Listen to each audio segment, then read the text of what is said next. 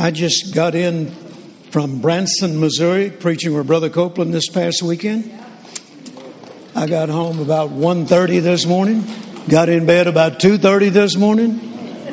And if I fall asleep while I'm preaching, just wake me up and let me continue. A few days ago, I was just spending some time of fellowship with the Lord and just praying in the Spirit for quite some time.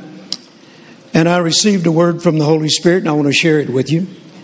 I'm not one who has a word from God every time I open my mouth. I must be a minor prophet. As I know some that every time they open their mouth, thus saith the Lord, thus saith the Lord, thus saith the Lord. And I'm just not that way. But when I do hear from the Lord, I know I have heard from the Lord. And so I want to share this with you. And if you'd like a copy of it, I'm sure our staff will arrange for that. A year of first. That's what you will see. I'll make it happen. You can count on me. Things never seen nor ever heard before. I'm bringing them to pass. That's what's in store. Things that most will say could never be. Just stay in faith and watch and see. For this is the time for an outpouring of my love. So get ready for more and more unusual things, says your Father from above. People will stand in awe and wonder at the glorious things they shall see. And you'll testify that they're happening to you because of your love for me. No longer think that what looks so impossible could never change. Oh, yes, it will, says the Lord. In fact, it's already been arranged. So rejoice in your God and boldly say, I'm headed for greater things. And they're on their way. Hallelujah. Lift your hands and say, I receive that. Hallelujah. Thank you, Jesus. So with that in mind, I want to talk to you this morning about get ready for more and more first in your life. That was the first thing he said. A year of first. That's what you'll see. I will make it happen. You can count on me. Open your Bibles to Psalm 77. Psalm 77. And let's look at verse 11. I will remember the works of the Lord. Surely I will remember thy wonders of old. I will meditate also of all thy work and talk of thy doings. Thy way, O God, is in the sanctuary. Who is so great a God is our God? Thou art the God that doest wonders. I want to read a portion of this from the Passion Translation. I could never forget all your miracles, my God. I ponder all you've done for me, Lord. And then Psalm 105, verse 5 says, remember his marvelous works that he had done and his wonders. And the Passion Translation says, don't ever forget his miracles and his marvels. And then Psalm 143, verse 5. I remember the days of old. I meditate on all thy works. And the Passion Translation says, I remember the glorious miracles of days gone by, and I often think of all the wonders of old. And then Psalm 145, verse 2 and 3, just from the Passion Translation. Every day I will lift up my praise to your name. Lord, you are great and worthy of the highest praise. So obviously here, the psalmist is telling us that it's important that we remember the wonders, the marvels, the miracles that God has already done for us. Amen. Never forget them. In fact, I'm still talking about today miracles that he did for me when I first came to the Lord in 1969. I've preached them all over the world. I'm still preaching them, and I will continue to preach them. Amen. I've had a lot of firsts in my life. How about you? Anybody ever had some first? And some of them are very common, you know, and I'll get to some of the first that are related to my walk with the Lord. But, well, let me say this to you before I talk about those. So some memories are just so special that you cherish them forever. Can you agree with that? Memories are so special that you cherish them forever. Particularly one that happened to me when I was a young boy. I met this girl. In fact, I'd like to show you a picture of her. This is a little younger. She was a little younger at this time than when I met her. Right there. Now, I was actually 11 and she was 9 when we first met. But she didn't change a whole lot. She was still the cutest little thing I'd ever seen the first time I saw her face. Reminded me of a song.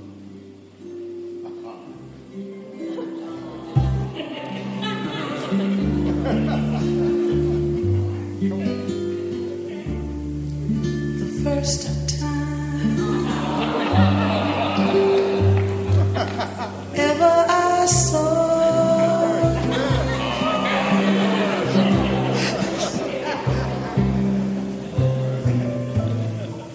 thought the sun.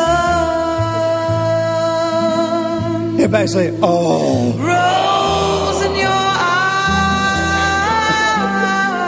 Okay, thank you. I'd love to listen to that whole song again, but I got some other things to do. But this is the little boy she fell in love with, but I was a little older than this picture. Now you know why I'm so handsome today.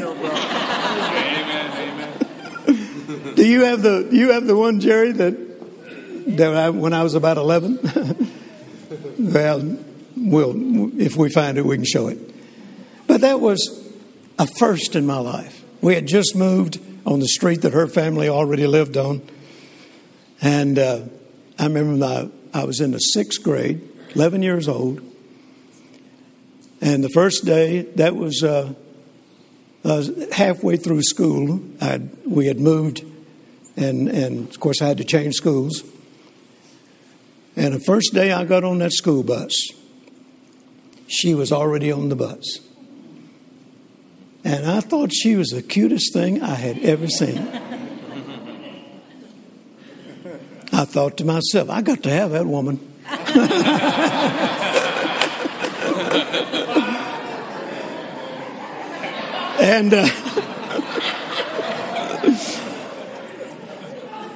And so my parents started taking my sister and I, who was right over there, to the little church, Baptist church, down at the end of our road, called Pinecroft Baptist Church. And we had just joined the church, you know, and we were into everything, the training union, royal ambassadors, you know, all of that. And that first couple of weeks that we had joined the church, the youth department was going to have a hayride. Remember hayrides? And they had a tractor with a wagon on the back, and it had hay, and it was going to be a hayride, and it was, you know, I guess somewhere between 10 and 14 years old or something. So I asked her to go on the hayride with me.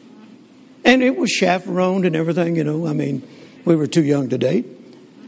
But I asked her to go on that hayride with me because I thought she was so cute. And she said, well, I can't because we're going to Arkansas to visit my grandparents. So I was a little let down, you know, but I went on the hayride anyway. And the next morning, I saw her. I thought she didn't go to Arkansas like she said she was going. I said, that's the last time I'll ever ask her to do anything. I thought thought she just, didn't want to go with me. But it really was, she was afraid to ask her daddy because she was so young. Yeah. She was 8 years old. Oh, that may have played a role in it. But it was chaperone, But I thought maybe she didn't like me and she just made up that story. So I never asked her to do anything else until many, many, many years later when I ran into her when I came home from college. And I happened to run into her at the car wash. And I hadn't seen her in a long time. I thought, hey, she's still cute. How many of you remember your first date? Anybody remember your first date? How many of you'd like to forget it? I remember my first date. Memories, some memories, as I said, are just so special, you cherish them forever. Now, when I got old enough to date, the first date I had was with her best friend.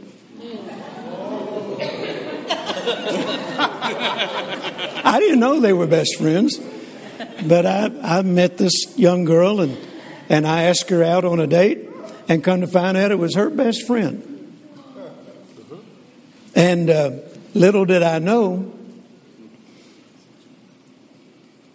that she had wanted to date me and really believed that one day we would wind up getting married. But I didn't know all those things. And a lot of times I would go pick up her best friend and take her to school, and Carolyn would be in the back seat of my car.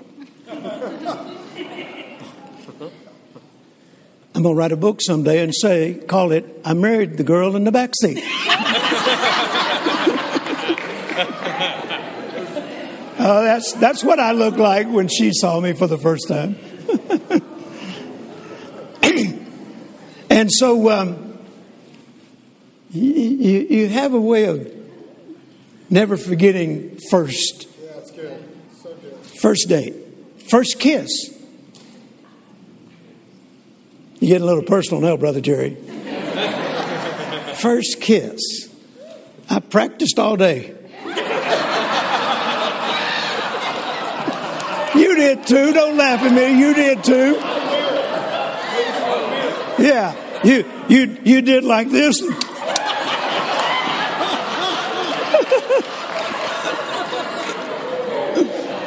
First kiss. Oh, but I'll never forget my first car. When I got old enough to get my driver's license. In fact, I had my first car before I even got my driver's license. My dad bought me a 1929 Model A coupe. And I was only about 12 years old when he gave it to me. But we lived in the country, and you could drive up and down the road without a license, So me and Kenny Hennard, we'd jump in the old Model A and ride all over the place. But that first car. And then I remember coming home from school one day, and I couldn't find my Model A. And my daddy had sold it. But he bought me a 32 Ford Roadster. My first Roadster. My first 32 Ford. Oh, 32 Fords, they were the most popular in making hot rods out of. Still are today. And I remember going down to my dad's garage, and I was looking for the Model A coupe, and I saw a 32 Ford in there. I said, Dad, whose car is that? He said, it's yours. Dad was a special man. I remember my first baseball game. I was a little guy. And I was told I was too little to play for the team I went out for. And really crushed me, broke my heart. But then they started another team, and I was selected on that team. And that began my baseball career. But I'll never forget my first no-hitter. That was amazing. I didn't even know I'd pitched a no-hitter. until after the game was over. And the coach from the other team came up to me and said, "Son, did you know you pitched a no-hitter tonight?" I said, "Really?" He said, "Yeah, there was not a man got on base tonight the whole time you pitched." Well, the Shreveport Times happened to have a reporter out there reporting all the Little League games. And so I made the newspaper the next day. And my dad carried that clipping around with him all of his life. And 25 years later, he was pulling it out, showing people, "Did you know my son pitched a no-hitter?" I said, "Dad, that's 25 years ago." He was still proud. My first no-hitter. Well, when you get a first no-hitter, you want one every game. Of course, I didn't get one every game. It was a long time before I ever got another one. But there are certain things, certain memories that are very special, and you cherish them forever. Here's another first. Take a look at this one.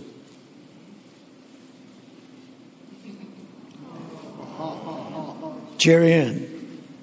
I was on active duty. Jerry Ann was born while I was on active duty. She was 3.5 months old before I ever saw her. And I came home. Actually, I had a 3-day pass, and I was only supposed to go 150-mile radius from the base. And I went 1,500 miles to come back and see my child. And that's the first time I saw her. Carolyn didn't even know I was coming home. I just walked in the door. Surprise, as Gomer Powell would say. Those are special moments. First. How many of you can agree? First, are very special moments.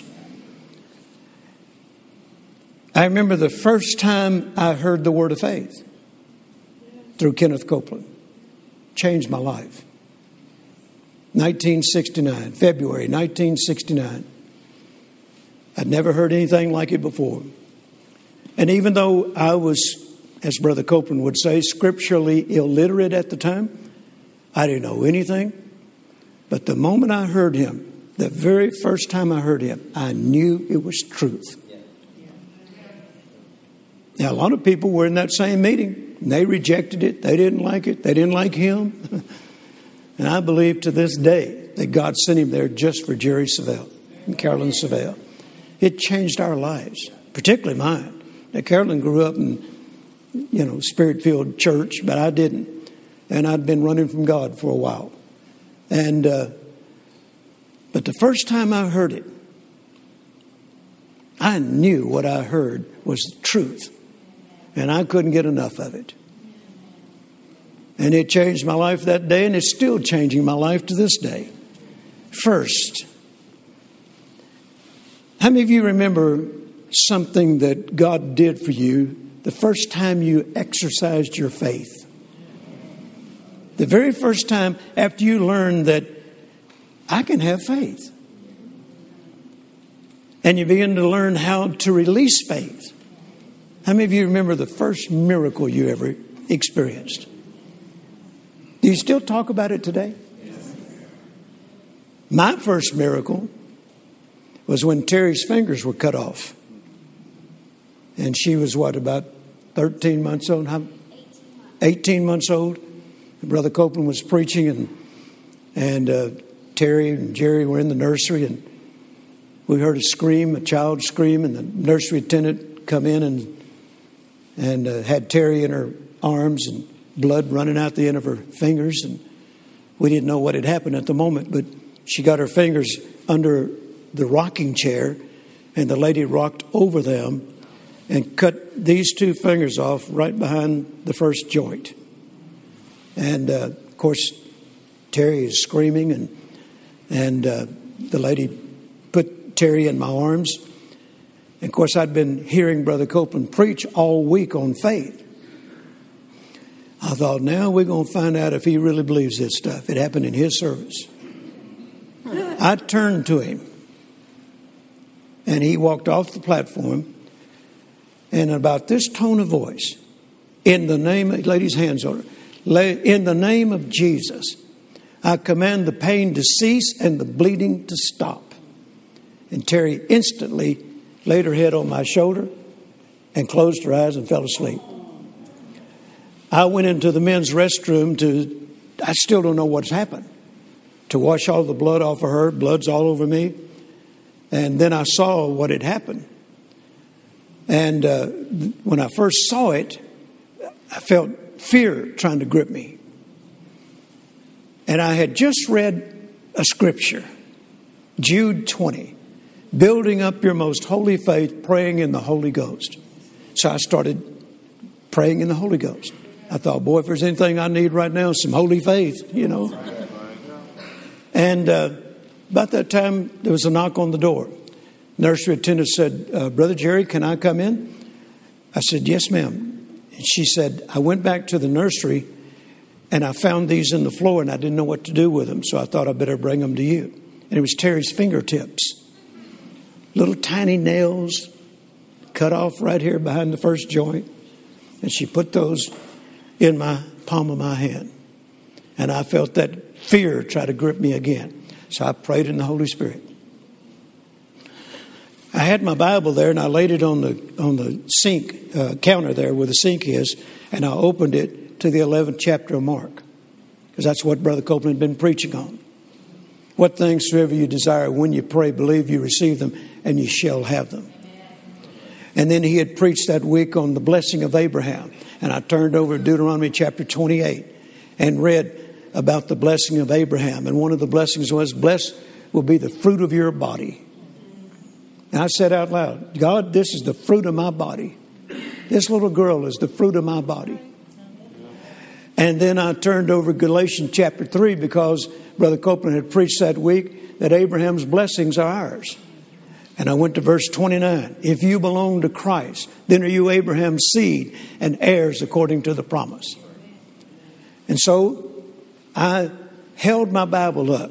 I laid those little fingertips in a piece of tissue on the counter and held my Bible up.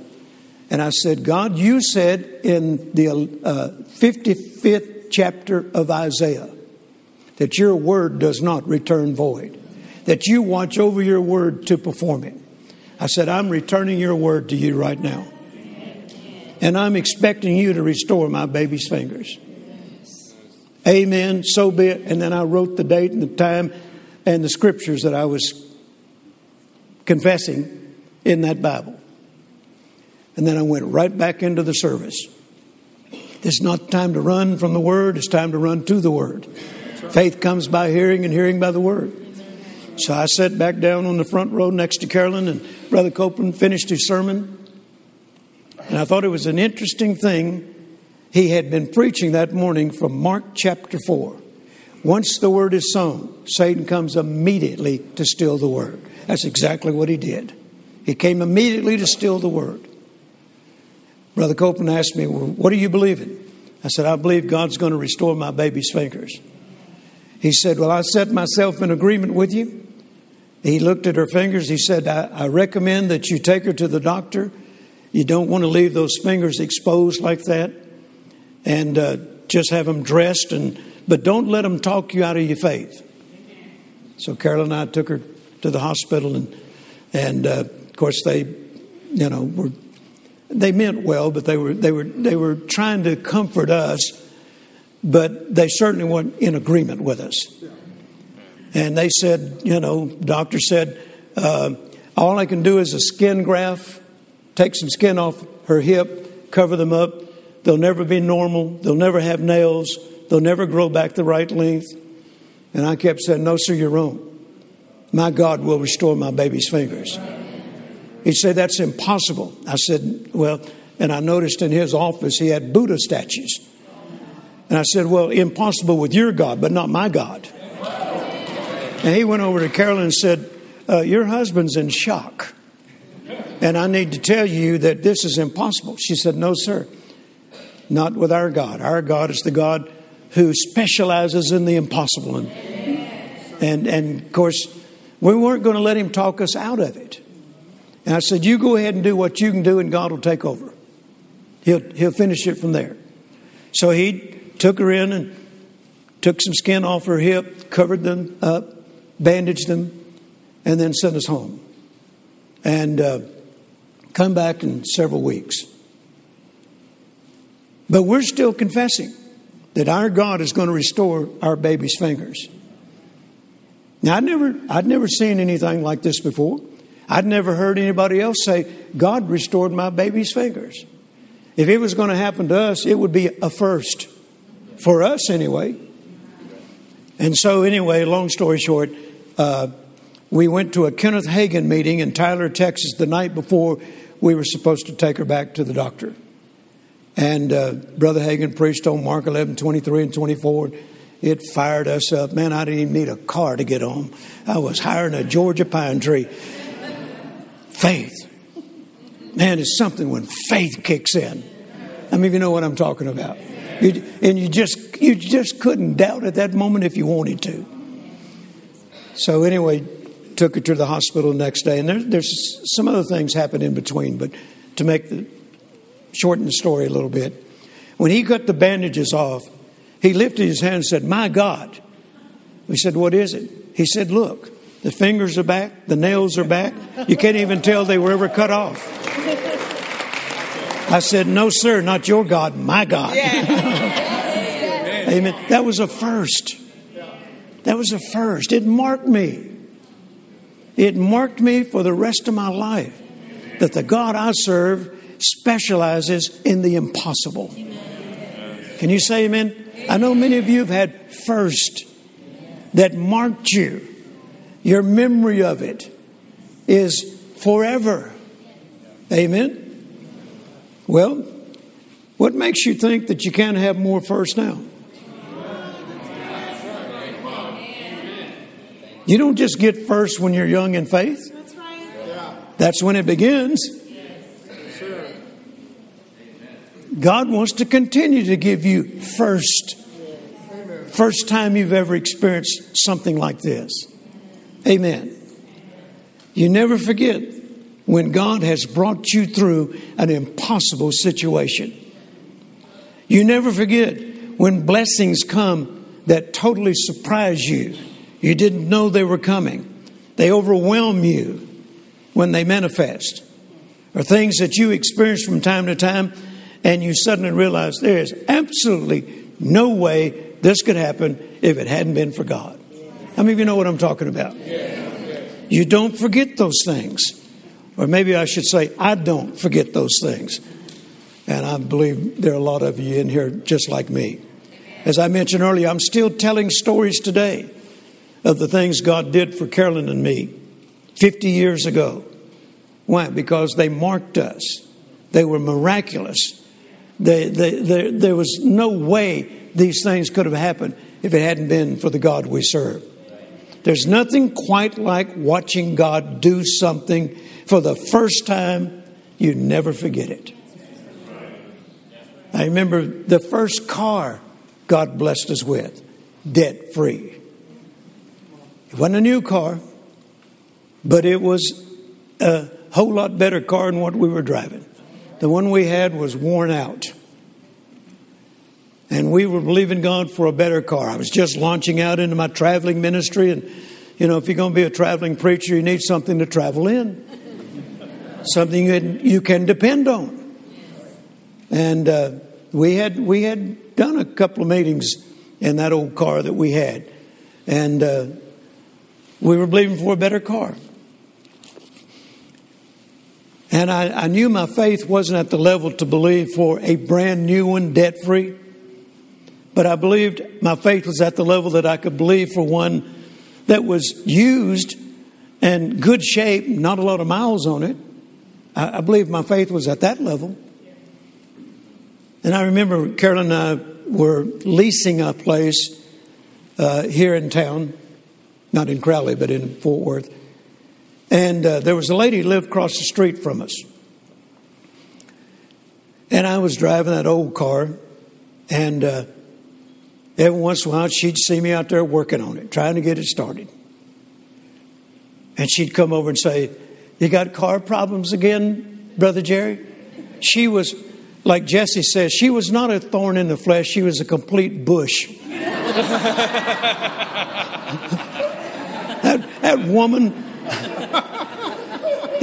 She was a messenger of Satan,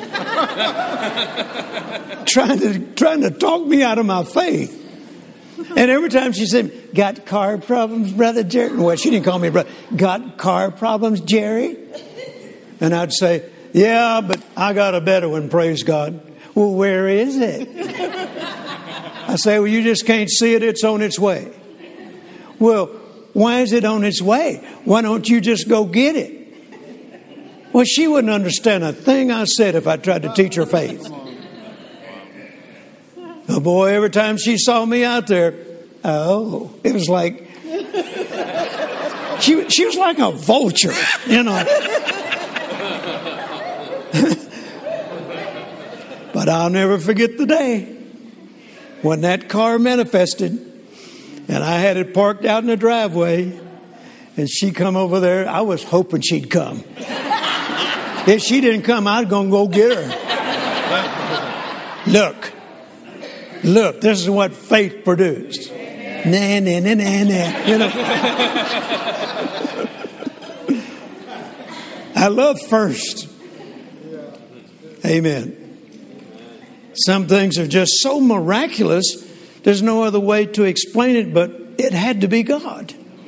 Amen. That's why the psalmist said in this psalm, "Who is so great a God as our God?" How many of you feel the same way? Who is so great a God as our God? No God can do what our God can do. David experienced so many wonderful and amazing things from God during his walk with God that he often made this statement, and it's recorded in Psalm 22:22, even though it's recorded in some other places as well. He says, "I will declare thy name unto my brethren. In the midst of the congregation will I praise thee." The Message translation says, "Here's the story I'm going to tell my friends." I love that. Here's the story I'm going to tell my friends. What's the story he was telling his friend? The miraculous things that God did for him. That's right. Come on. You know, you remember the story about Goliath and David slaying Goliath. But go back and read that story again.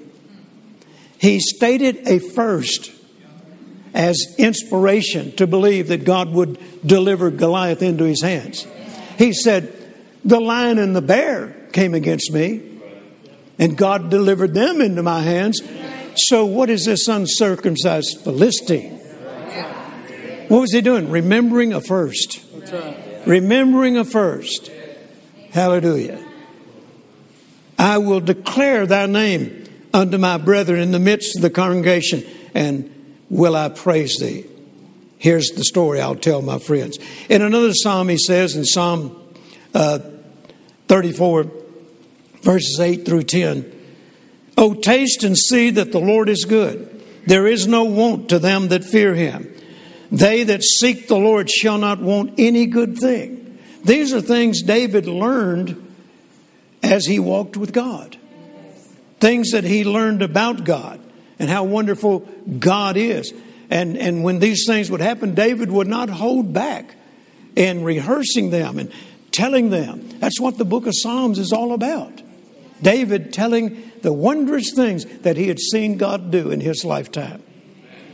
From the moment you begin your walk with God, you also begin to experience numerous new things that you had never experienced before.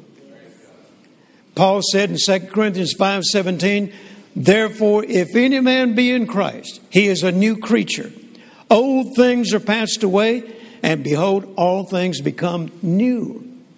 From the moment you make Jesus the Lord of your life, you should begin immediately experiencing new things. That's so good. Amen. New things. Amen. I'm going to go so far as to say, if you're not experiencing new things in your walk with God,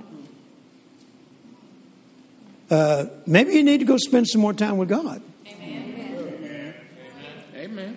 Well, Brother Jerry, I hadn't had anything new or first in the last 15 years. That's not right. It said all things are new. Isaiah says, speaking in God's behalf, "Behold, I do new things." God's the God of new things. Amen. God's the God of first. Can you say amen? Amen. The Passion Translation says, all that is related to the old order has vanished. Behold, everything is fresh and new. Everything is fresh and new. His mercies are new every morning. His love and compassion, manifestations of it, should be new every morning in your life. That's right. Amen. Hallelujah. Amen. My walk with God is not stale. It's fun. In fact, Brother Copeland and I, we laughed and laughed and laughed this weekend, telling stories of things we have experienced over the last 52 years together. And we'd think of one story, and then I'd think of one, and he'd think of one. And we just laughed and laughed. He said, man, I never knew when I was growing up that God could be fun. I said, I didn't either. I thought He's always after me. God gonna get you, boy. He's gonna get you. I thought, who wants to serve a God that's always trying to get you? And then somebody tell you, the Lord will make you sick to teach you something. Well, then what do we need a devil for? God does not use sickness to teach us something. God does not wreck cars to teach us something. God doesn't take our children to teach us something. He said, I came that you might have life and have it more abundantly. Now there is a thief, and his name is Satan. Amen. So you begin to experience, after you're born again, numerous firsts. And the closer that you walk with God, the more frequently they come in your life. I keep hearing the Holy Spirit say, 2021 will be a year of first like no other. Expect them and continually praise God in advance for them. I'm going to say it again. 2021 will be a year of first like no other.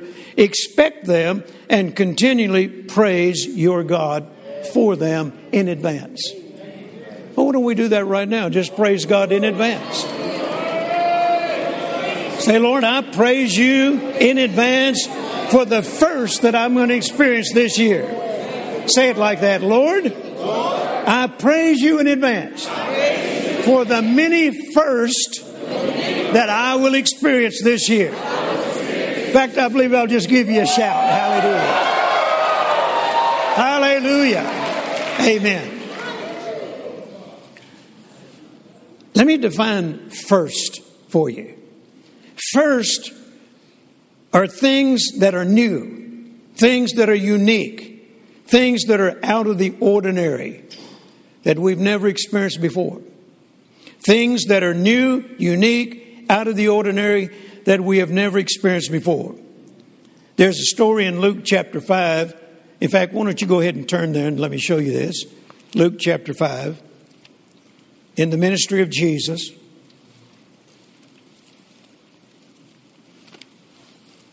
And there's a phrase I want you to see, because I believe it's a phrase you're going to be using throughout this year and beyond. Hallelujah. Luke chapter 5. And at the latter part of verse 17, it says, and the power of the Lord was present to heal all those that were in this house where Jesus was preaching. Verse 18, and behold, men brought in a bed a man which was taken with a palsy, and they sought means to bring him in to lay before him. And when they could find no way they might bring him in because of the multitude, they went upon the housetop and let him down through the tiling with his couch into the midst before Jesus. Now drop down to verse 24, the latter part of the verse. Jesus says to him, I say unto thee, arise, take up thy couch, and go into thy house. And immediately, everybody say immediately. Immediately he rose up before them, took up thereon he lay, and departed to his own house, glorifying God.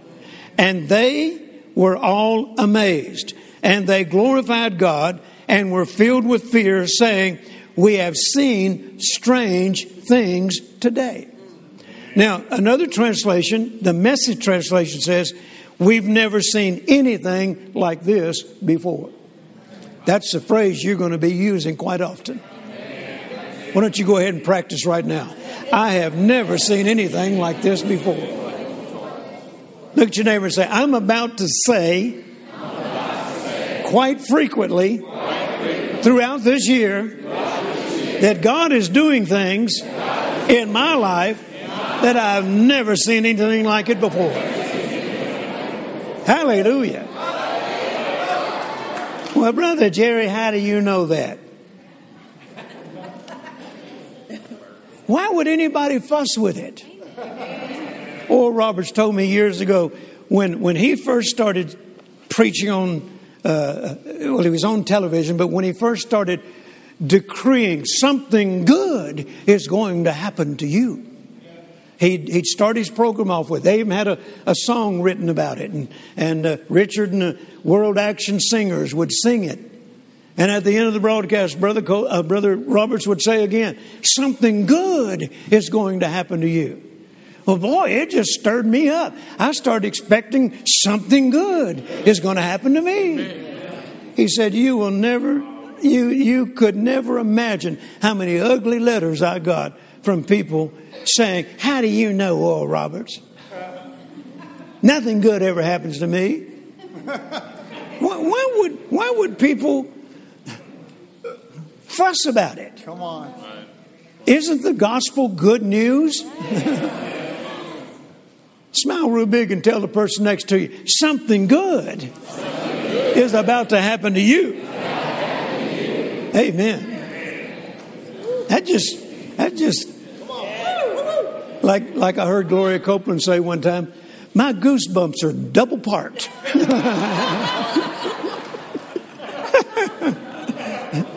Hallelujah. So, let me talk to you about some first that I've experienced. I mentioned the first time I heard the word of faith, and how life-changing it was. Let me read this statement to you first, before I continue to talk about first. Often, first change the course of your life. Amen. That's many times that's why God does it. That's His purpose, is to set you on a new course, to change the course of your life. And that's what happened to me the first time I heard the word of faith. It set a new course for my life. And another thing that was a first for me was the first time I received a harvest from my sowing.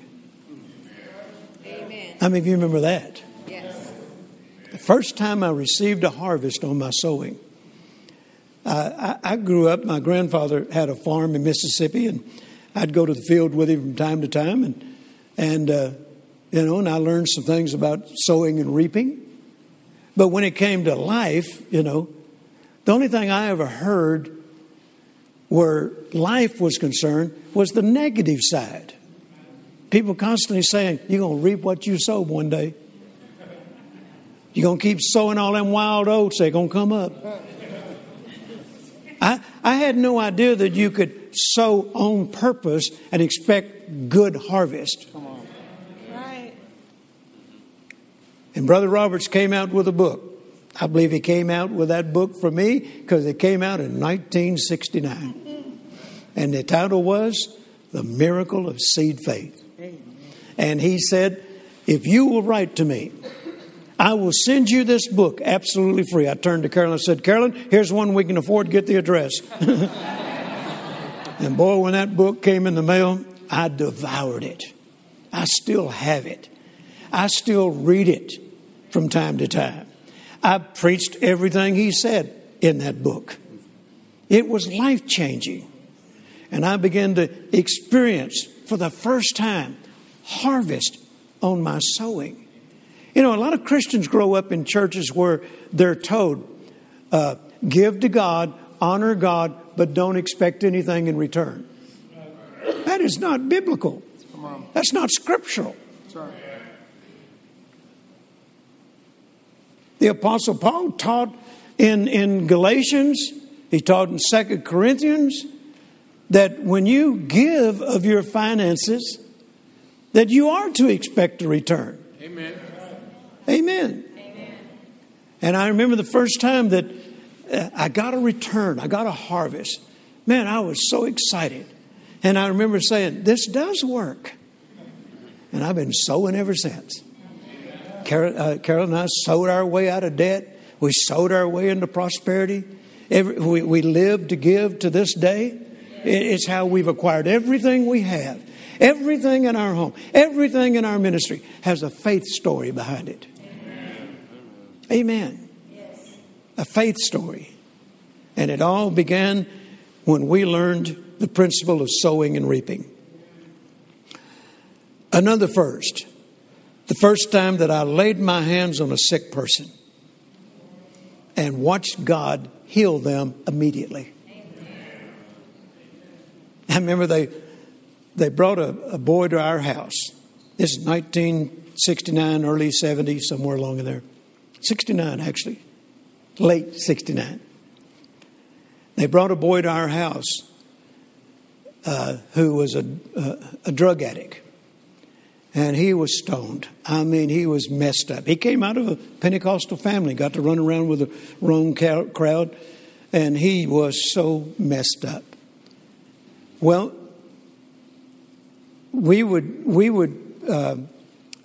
God had launched me into a street ministry, and I was praying for drug addicts. I was ministering to street people, and they heard, that I was doing that, so they brought this boy to my house. And he didn't know where he was. He was so stoned. And the Lord said, and they had to hold him up. And the Lord said, tell him to stand him in the corner of your living room. And they propped him up in the corner, held him up so he wouldn't fall. And I walked over and cast a devil out of him, laid my hands on him. Boy, he slid down that wall. I mean, the power of God hit him. He slid down that wall, jumped up, totally different looking. I mean, totally set free. And then was giving me his drugs to get rid of. And when I saw what happened, I mean, I was almost as shocked as he was, because I had not laid my hands on people like that before. And when I saw, the Spirit of God picked him up and slammed him into the corner of the room and fell in the floor, and he was totally free. I looked at my hands and I said, next. Next. That was the first. And then we used to take young people out all over Shreveport and teach them witnessing and praying for people, because that's where I started. I didn't start preaching in churches. It's in the streets of Shreveport, Louisiana. And I'd take young people out. And we went to a lake that was not too far out of town, Caddo Lake. It had a park. And so I had about maybe 20 young people, and I'd send them to different areas of that park to witness to people and just ask people, can I pray for you about anything? Or pray with you about anything? And so I've got them scattered all over the place, and I'm standing in this one spot and just observing and seeing if they're just out there playing or they're actually witnessing and whatever. And they were. Man, they were praying for people. People had their heads bowed. And two young girls in our group come running to me and said, Brother Jerry, come help. I said, what is it? They said, there's a man in his car here, and his child is dying, and he's crying. And when we went up to him to ask if we could pray for him, he just broke into tears and said, my baby's dying. And said, and we don't know what to do. Come and help us. And so I went up there with him and tapped the man on the shoulder, and he's got his head against the steering wheel just crying. I said, what is it, sir? He said, my baby's dying. I said, well, where's your baby? He said, we live just a little ways from here. And I just had to get out of the house because it was so oppressive. And I don't know why I came here, but I had to come here. And I said, well, sir, you came to the right place. That's what we're here for, is to pray for people. I said, take me to your house. So I got in the car with him. He took me to the house. This house, bless their hearts, it was on its last legs. Seriously.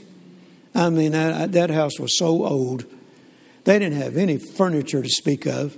And when I walked in that house, his wife was kneeling down over the bed.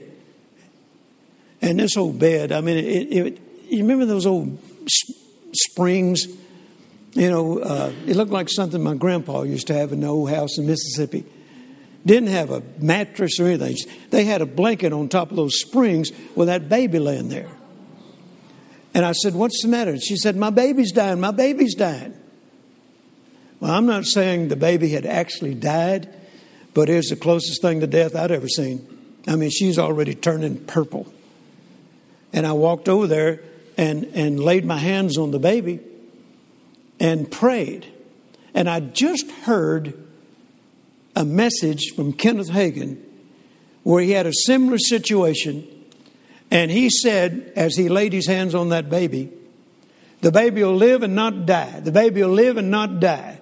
Well, that's what came out of me. And I laid my hands on it. I said, the baby will live and not die. The baby will live and not die. And suddenly that baby came to, and I mean, the color came back into her. And I thought, wow. Next. Now, we had already moved to Fort Worth, and we were living in a little house that we had rented.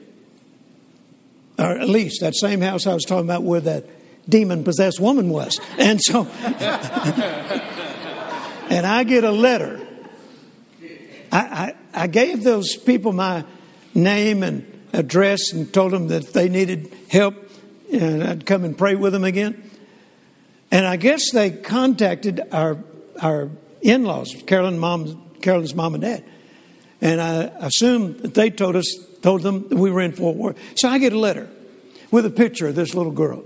Now she's growing up and healthy and oh man, those memories you never forget.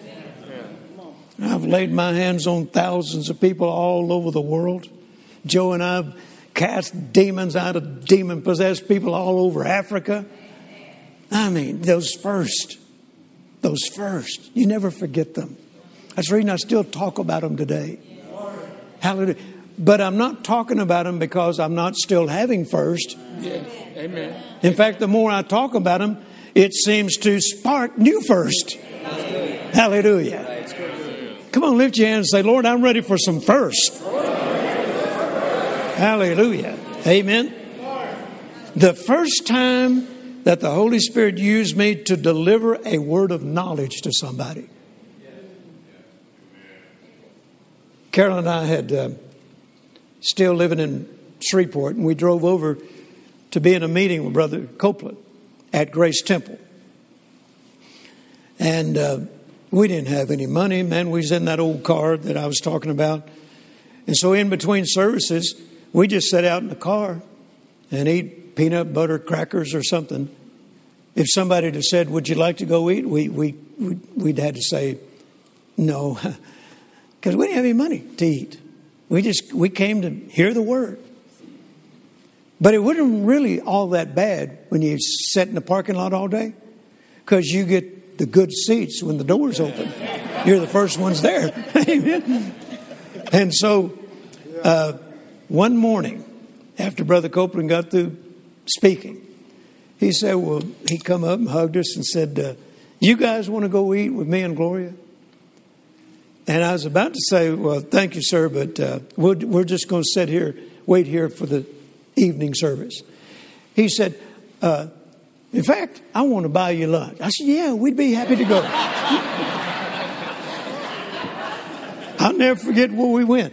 There was an El Chico's on Berry Street, and we went to El Chico's. And we sat there and had lunch with Kenneth and Gloria Copeland. I was just overwhelmed. You know, this is the man that brought the message to change my life, and I'm having lunch with him. And, you know, I wouldn't have been more overwhelmed if it'd been the President of the United States. I mean, this was special. And he said, what are you guys going to do after lunch? Well, I was about to say, we're going to go back to the church and sit in the car until the evening service. He said, why don't you go home with us? I thought, go home with Kenneth Copeland? My, I'd just been invited to go to Moses' house.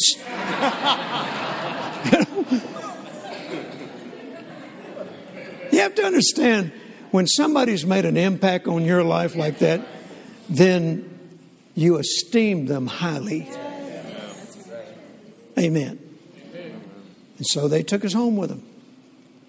He walked us through the house and he got to his study. And he said, no, I'm going to go and prepare for the service tonight. So you guys just make yourself at home. Showed us where the kitchen was. Told us what's in the refrigerator. Do whatever you want. And he said, if you want to sit in the study here, sit at my desk. But I'm going to go pray and get before the Lord for the service tonight. So I don't remember what Carolyn was doing, but he told me I could sit behind his desk. So I went and sat behind that desk. And when I sat down in that chair, I thought, wow, Kenneth Copeland sits here. And he had this big Bible opened on his desk. And it had a wide margin. And he had his own personal notes around these scriptures. Ooh, I got my sheet of paper out and I started writing down those personal notes. And then in a little while he came back in there and he said, well, this is unusual for me. I usually don't talk to people before I go into a service. But he said, the Lord told me to come out and talk to you. He had some questions. Well, I was hungry to be used by God. And I just started reading about the gifts of the Spirit. And I said, Brother Copeland, could you explain to me how a person is used by God in the gifts of the Spirit? And I said, this one verse in particular, it says, cherish the best gifts. I said, what is the best gift? Because it had 9 of them listed there. I said, what's the best gift? He said, the one that's needed at the time. I said, yeah, I knew that. Yeah. The one that is needed at the time. He said, you don't need the gift of prophecy when somebody needs a miracle. Amen. The working of miracles would be the best gift. Okay. And he just made it so simple. It just opened up to me. He said, now I got to go back. He said, I'll come out and we'll all go to the service together. So we go to the service that night. And Brother Copeland is preaching and he just stops. He said, Jerry, you have a word from the Lord. Come on up here and give it. I said, no. I answered it. I said, no. He said, God's been dealing with you all day about the gifts of the Spirit. Now He wants to use you in it. Come on up here. You've got something in your spirit that the church needs to hear. Come on up and give it. I said, no. He said, well, why not? I said, I'm afraid it'll be wrong. He said, that's the worst thing you could be afraid of. In fact, you shouldn't even have any fear anyway. God didn't give you a spirit of fear. He said, why are you afraid you're going to say something wrong? I said this. I said, I might tell somebody God wants them to go to Africa and they die because I missed it. They should have been in Spain, or Australia. He said, you're not going to do that. He said, get on up here. I didn't want to. I walked up there. I wanted to be used by God, but I was afraid I'd do something wrong.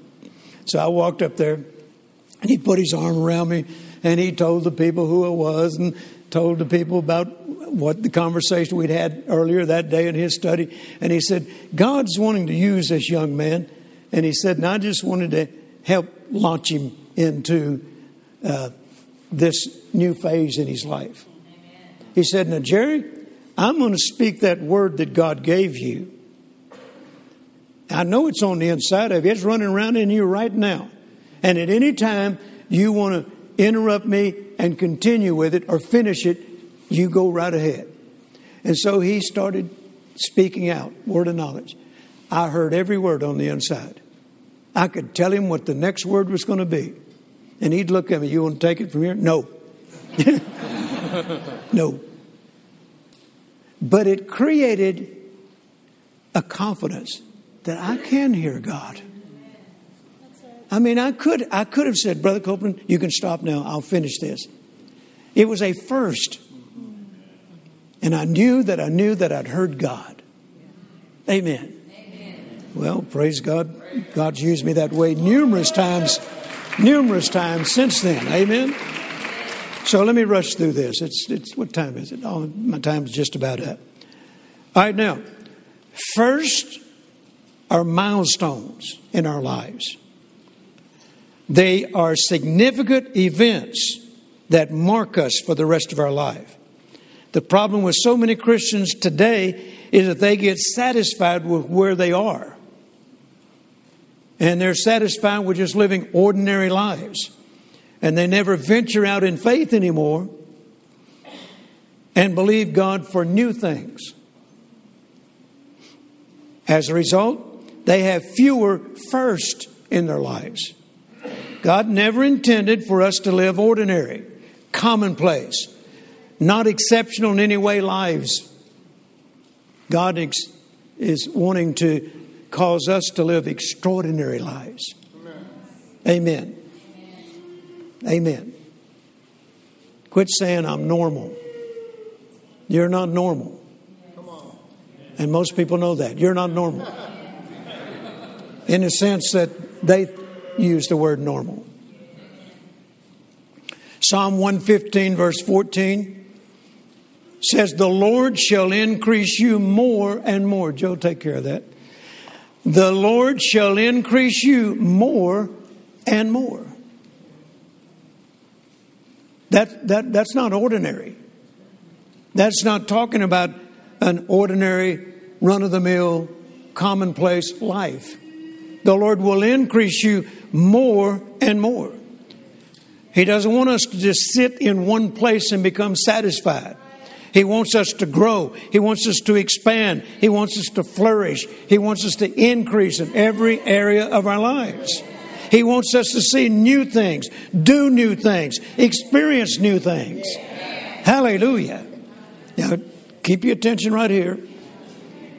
When we experience new things that we've never experienced before, then there's just no way of telling how it's going to affect and change our lives for the rest of our lives. For instance, realizing for the first time that you can actually receive a dream from God, and that you can actually pursue it, and you can actually see it come to pass.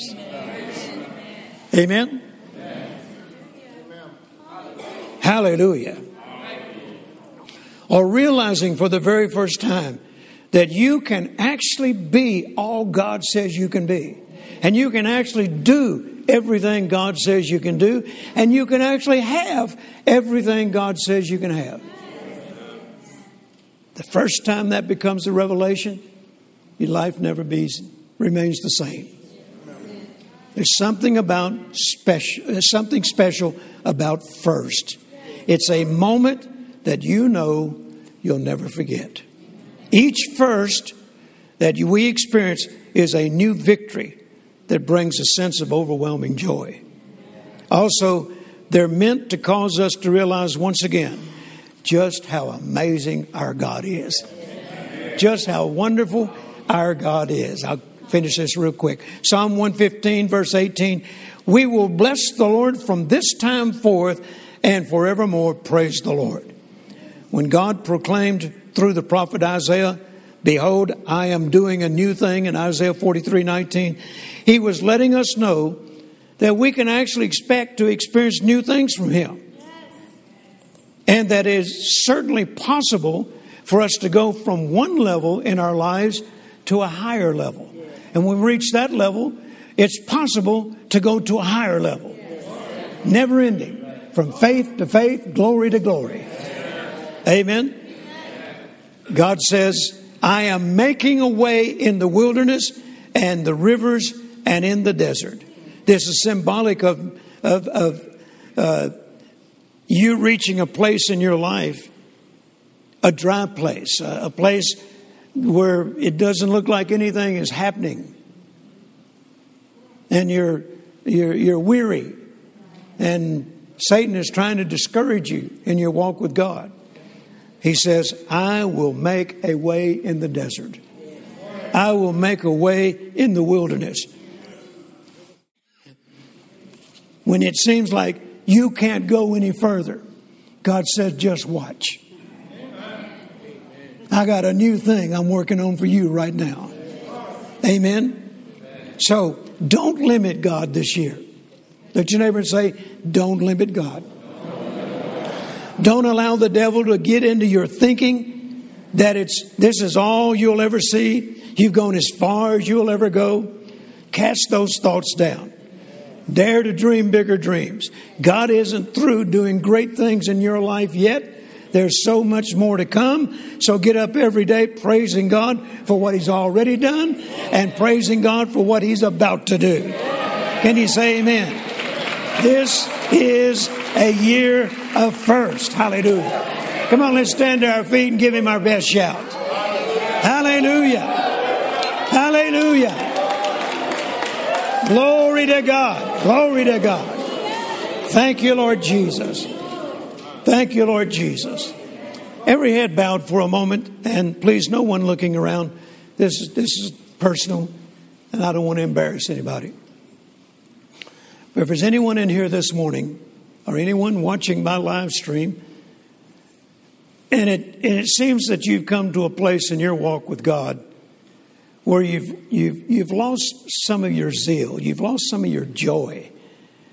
You're not as enthusiastic about your walk with Him as you had been in the past. God wants to restore that. He's a God of restoration. He doesn't want your walk to become stale. He wants you to experience some new things. So I want to pray in particular for people that can identify with that. If you do, just lift your hand real quickly. All right, several hands, you can put them down. Father, in the name of Jesus, I lift up every person that lifted their hand. I lift up every person that I can't see, but they can see me by live stream. And if they lifted their hand, I pray for them. I include them in this prayer in the name of Jesus. As David said, Lord, restore unto me the joy of thy salvation. Restore unto me. You're the God of restoration. You want your people happy. You want your people joyful. You want your people enthusiastic. You want your people passionate. You want your people loving every moment they walk with you. And I pray that will take place in those that may have lost that.